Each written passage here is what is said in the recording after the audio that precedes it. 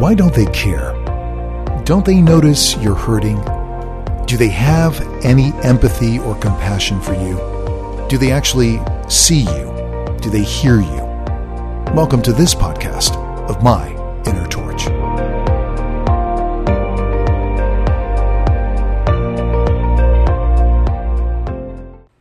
I wanted to start out this 101st podcast with another quote.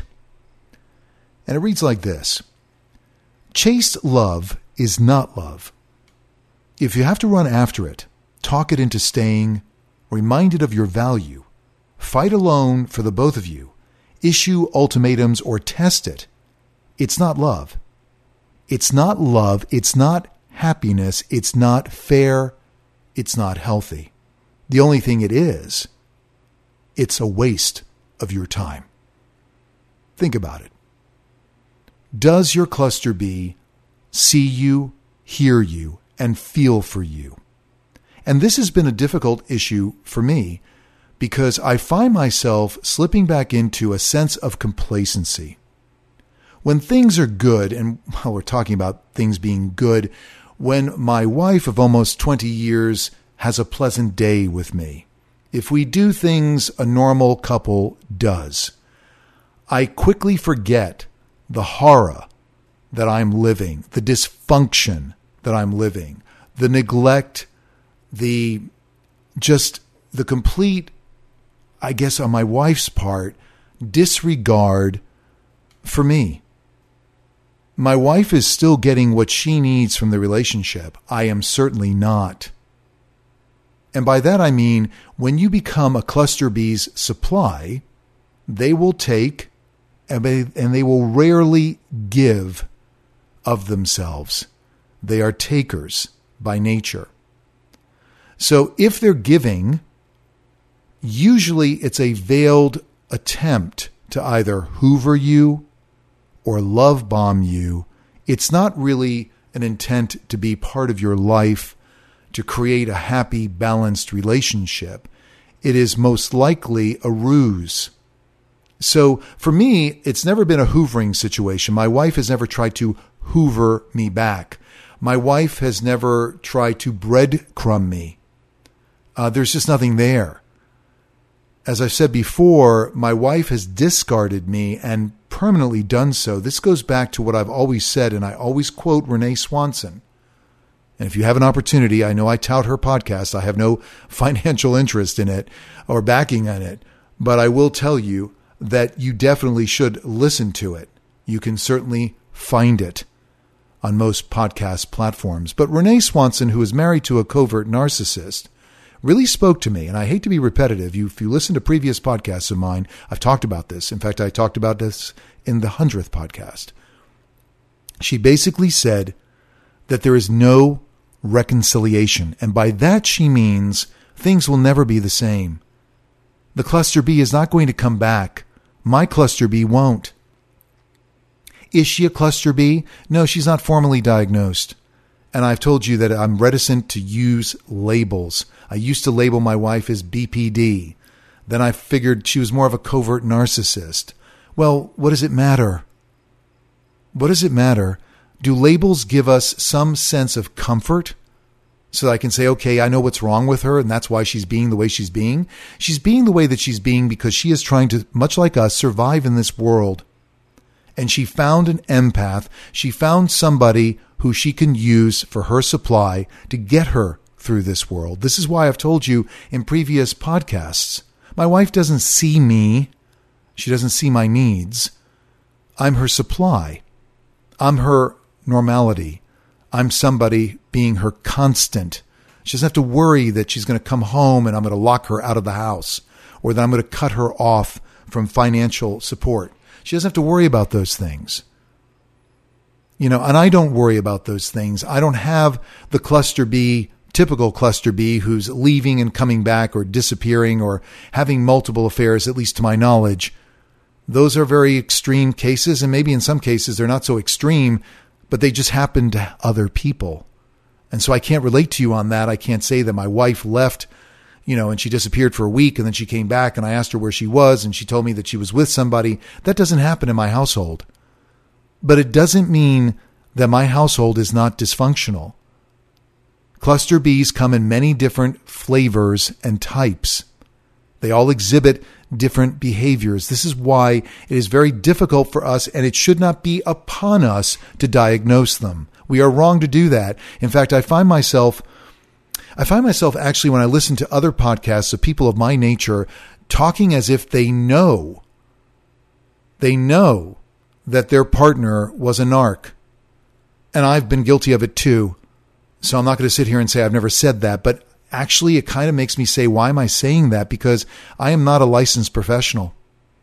And even licensed professionals have difficulty discerning between borderline and narcissism or combinations thereof. So I think it behooves us not to sit here and say my narc, my borderline. I basically throw them under the cluster B umbrella, but even that may be a wrong assumption. If you are not getting the love and respect in your relationship, if you are being neglected and abused verbally, emotionally, or even physically, God forbid, then you are in an abnormal relationship. It doesn't matter. As I said, I think the titles, the labels, and if you haven't listened to my podcast, labels, please do. We're perhaps too free in going out there and speculating, including myself. So I do lump together the fact that we talk about people who might be in the cluster B genre, but maybe they're not. Maybe they're just abusive people. Maybe they're just toxic people. You don't necessarily have to have a personality disorder to be abusive to somebody. It happens each and every day. But the difference lies in the fact that it's continued, that they take no notice of it. They take no ownness of it. My wife, if I ever sat down and said, I think, you've really neglected me. I think you've abused me. She would Darvo on me. She would reverse it. She would become the consummate victim. It wouldn't be about me. She wouldn't sit there and say, why do you feel that way? Let's talk about it. Let's explore it. This is the distortion. This is the dysfunction. So if you're not being seen, heard, if you're not being given the love and respect you deserve, you are in a dysfunctional, unhealthy relationship. And it doesn't matter whether the abuser is a borderline, a narcissist, a psychopath, somebody with histrionic personality disorder. It doesn't matter. You're just not happy. They found you. They've attached themselves to you. And now you are confused and wondering, what am I doing? I was for many, many years. Some of us take longer than others. And for me, it was basically almost 2 decades of being confused and wondering what was going on. Was it my fault? And I find myself sometimes, as I said at the beginning of this podcast, I find myself slipping back into that genre because that's what's comfortable for me. I start questioning myself. Really, could it be that she has a problem? Well, yeah, she does. Because let's think about the one thing I always talk about in a lot of my podcasts over the last year, the fact that my wife got up, left the bedroom in a fury over a year ago, and she never came back. She may as well have gone and left the house. That's not normal, and I know that for a fact. It's not my fault. It would be nice if she was a rational human being to come back and say, hey, you know what? I miss you. But you know what? This is the billboard. This is the message that I get. And now, because I'm out of the fog and out of the confusion and out of the denial, I read the message and I receive it very clearly. One has to ask oneself, if somebody is not willing to try to make or change their behaviors so that they can have a decent relationship with you, a reciprocal relationship, then they truly don't care. So if you're in a relationship where you're beating your head against the wall saying, maybe if I just do this or I do that, or maybe if I stick it out, maybe because I take my marriage vows very seriously till death do us part, maybe if I change, maybe if I shape-shift myself, that person will love me, they will show me the respect and desire that I'm looking for. And I have to tell you that at least in my experience, that will never, happen. That will never happen for me. I've told you this in previous podcasts. It's a very sad analysis of my relationship, but it's an accurate one. And even though it hurts, and it hurts every single day, I understand the path I am on. And I say to you, look at what path you're on. Think about it. Do you see yourself with that person 2 months from now, 2 years from now, 20 years from now? Do you? Is this what you want? And are you happy?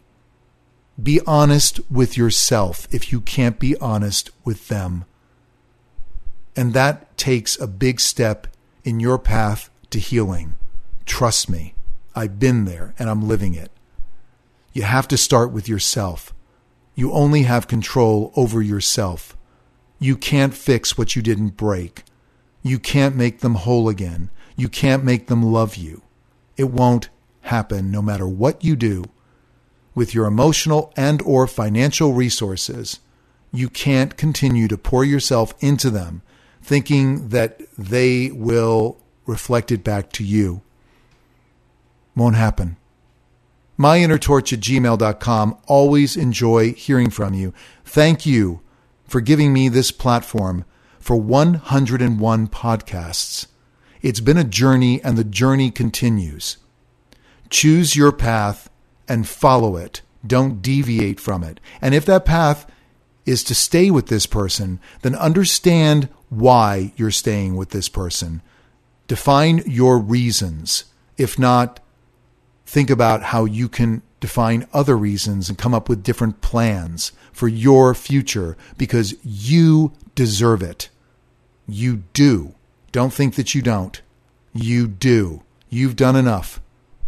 Now think about how somebody can do something for you for a change. myinnertorch@gmail.com. New episodes uploaded 10 a.m. Eastern Standard Time, Fridays. Be well, and whatever you do, be good. Till next time, this has been My Inner Torch.